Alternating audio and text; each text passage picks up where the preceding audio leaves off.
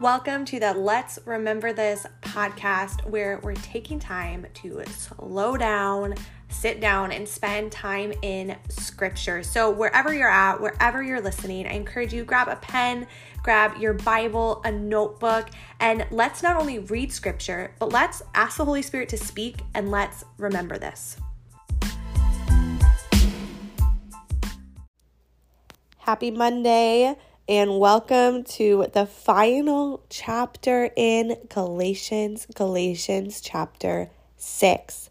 We are almost done. So I don't know when you started listening, but I'm thankful for however long that you've been a part of this journey and excited that you're taking time to spend time in the Word of God daily. So if you are new to this podcast, I want to welcome you. This is a great time to start. Anytime is a great time to start. We focus on a few verses every single week, and then every single day, one specific verse. We read scripture, ask the Holy Spirit what it is that we need to receive today and what it is we need to remember, because we recognize that sometimes we can move so quickly through life, being rushed and hurried, that we miss so much that's happening around us. And so we want to take time to slow down and spend time in scripture and actually remember the things that the Lord has told us and see how can that change our life when we start to recall and bring to our memory in times of chaos and times of anxiety and worry and stress who God is and who He created us to be. And so that's what we're aiming to do through spending time in scripture and hearing from God's voice daily. So today we are going to be reading Galatians chapter 6, verses 1 through 6. So will you join me as we read? And would you just take a deep breath and ask the Holy Spirit to speak? Galatians 6:1 says, "Brothers and sisters, if someone is caught in a sin, you who live by the Spirit should restore that person gently. But watch yourselves, or you also may be tempted. Carry each other's burdens, and in this way you will fulfill the law of Christ. If anyone thinks they are something when they are not, they deceive themselves. Each one should test their own actions, then they can take pride in themselves alone, without comparing themselves to someone else.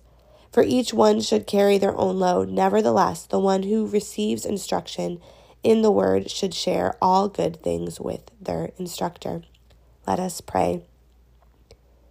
Heavenly Father, we thank you for your word that is alive and active, and we just ask today that your Holy Spirit would speak to us and show us what it is that we need to remember. We ask this in your name. Amen. The first verse is what we're focusing on. Brothers and sisters, if someone is caught in a sin, you who live by the Spirit should restore that person gently, but watch yourselves, or you also may be tempted. That's the NIV, and I also want to read in the NLT where it says, if another believer is overcome by sin, you who are godly should gently and humbly help that person back onto the right path, and be careful not to fall into the same temptation yourself. So I love in this translation that it emphasizes if another believer should overcome or is overcome by sin. So the few things that stood out to me is one, just how this is probably something that's hard for us to do. I think that it can be hard for me to have somebody else gently restore me, and it can be hard for me to gently restore others. And you've probably experienced this, there's so much hate going on in our world, and sadly, even among other believers, where we're so quick to just cast judgment. We're so quick, especially with our social media platforms, to tell people who's right and who's wrong. But we see such clear instruction for how to restore one another. And the NIV used that word that in the NLT, it says help that person get back on the right path, which is essentially restoration, have people, get back on the right track. But in the NIV, I loved that it said to restore people, because that's really our goal, is to bring people back, to reinstate them, to get them back on the right path. Yet for many of us, maybe you've witnessed or what you've experienced is if you've been a person where you've been caught up maybe off that path or caught up in sin, overcome by sin, struggling with something, maybe you've been in that spot where you didn't have someone that gently restored you. Maybe you had someone, or you've seen social media posts that are telling you what a terrible person you are. Or maybe you had someone come in and just say, here's all the things that I see you're doing wrong. And can I encourage you today that that's not the heart of the Father. The heart of the Father is not just for you to be aware of the things you're doing wrong. That's where the enemy wants you to get stuck. You see, conviction is from the Holy Spirit, but shame comes from the devil. And now Satan, he wants you to get stuck in just identifying with, I'm a sinner, here's the things I've done wrong, here's the things that I've been overcome by. And he wants you to hear that louder than the Father's heart. And the Father's heart is for restoration. The Father's heart is for you to get back on the right path.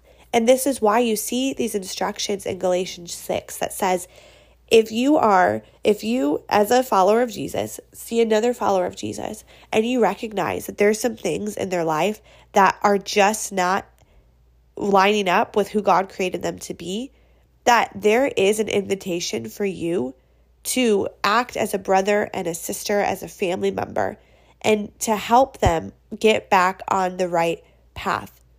It said, you see here in scripture where it says, if you see someone overcome by sin, you who are godly should gently and humbly help that person back onto the right path. What does it not say? It doesn't say you should go and tell them and make sure they know all the things that they're doing wrong. No, it says you should help them get back on the right path.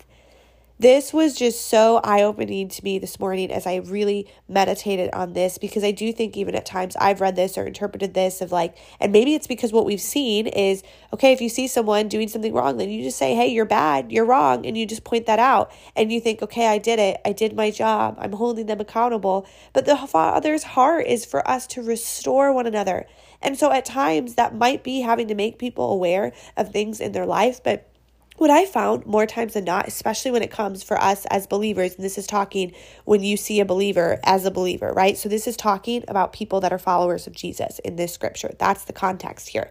And we see that we get those context clues right from just paying attention. If another believer sees someone in sin, you who are godly, another believer, right, should restore them. So that's how we figure that out of who's Paul talking to. But what I want to talk about here is like how for many of us, we haven't been in that place where that's happened lovingly, but really like this is a family moment of saying, hey, I want you to become like Jesus. And so I want to help get you back on that path. But that's so rare for us to see.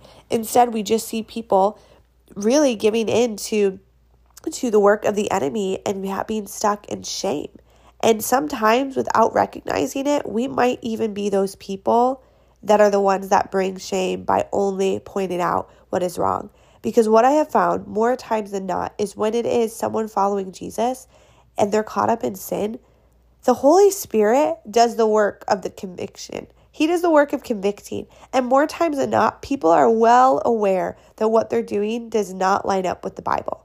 Now, if you are new to following Jesus, there might be more times where people have to say, hey, like, I want to encourage you, would you read this passage and see, like, does this line up with the things that you're thinking? Like, I want to help you find answers to these questions. But more times than not, even in my life, when something happens and I know that I've sinned, when I know that maybe I have not, been following Jesus and obedient to him, when I messed up, when I made a mistake, when I hurt someone, like all of those different things, like I usually know, I feel it.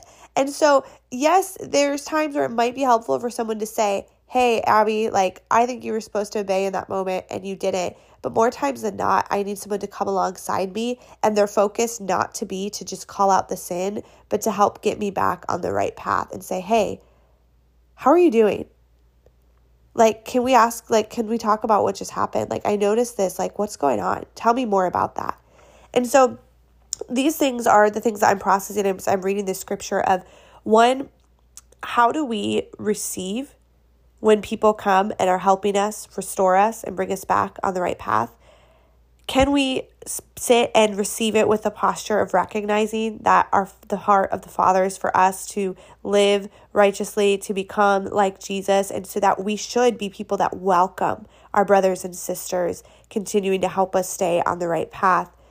And then second is, how are we restoring people? Are we just calling things out, and are we just focusing on the sin and really maybe causing shame to people? Or are we focused on the restoration? Are we walking gently? Are we with kindness and love? Are we walking humbly? not making people feel less than because of their mistakes or identifying with their mistakes? Are we truly focused on the heart of the Father, and that is for them to be back on the right path of following Him and becoming like Him? And so I hope that this is encouraging to you today, that maybe if you are in a place where there's things in your past that you've done, mistakes that you've made, one, don't stay stuck in the shame. Know that the goal of the Father is not for you to just sit with constantly overwhelmed and focusing on the things you've done wrong, but rather to just get back on the right path and keep moving forward. That He forgives you, that He loves you, and He wants to restore you. That's His heart. And so don't give in to the lies of the enemy today that you're not enough because of things that you've done or the mistakes that you've made, but walk in that full healing and restoration. And then if you're someone that maybe in the past you're recognizing, how have I helped restore people? And maybe it hasn't lined up with what the scripture says. And to take that to the Lord, repent from that. Ask the Lord to forgive you for that, the times that maybe you have caused shame without even realizing it. And I know that I've been there in my life, that there's things that in the moment I thought that it was the right thing to say or the right thing to do. And looking back, recognizing that wasn't actually focused on restoration for people, but it was focused on just helping them see what they were doing wrong. And that's not the heart of the Father. He wants restoration for people. He wants them to be on the right path. So think not only how can you receive that from other people when they're helping you walk back towards Jesus, but also how can we continue to gently and humbly love people and point them back on the right path. Galatians 6:1 says, "Dear brothers and sisters, if another believer is overcome by some sin, you who are godly should gently and humbly help that person back onto the right path, and be careful not to fall into the same temptation yourself. Share each other's burdens, and in this way obey the law of Christ. If you think you are too important to help someone, you are only fooling yourself. You are not that important. Pay careful attention to your own work, for you then will get satisfaction of a job well done. And you won't need to compare yourself to anyone else, for we are each responsible for our own conduct. Those who are taught the word of God should provide for their teachers, sharing all good things with them." I hope you have a great start to your week, and I will see you tomorrow.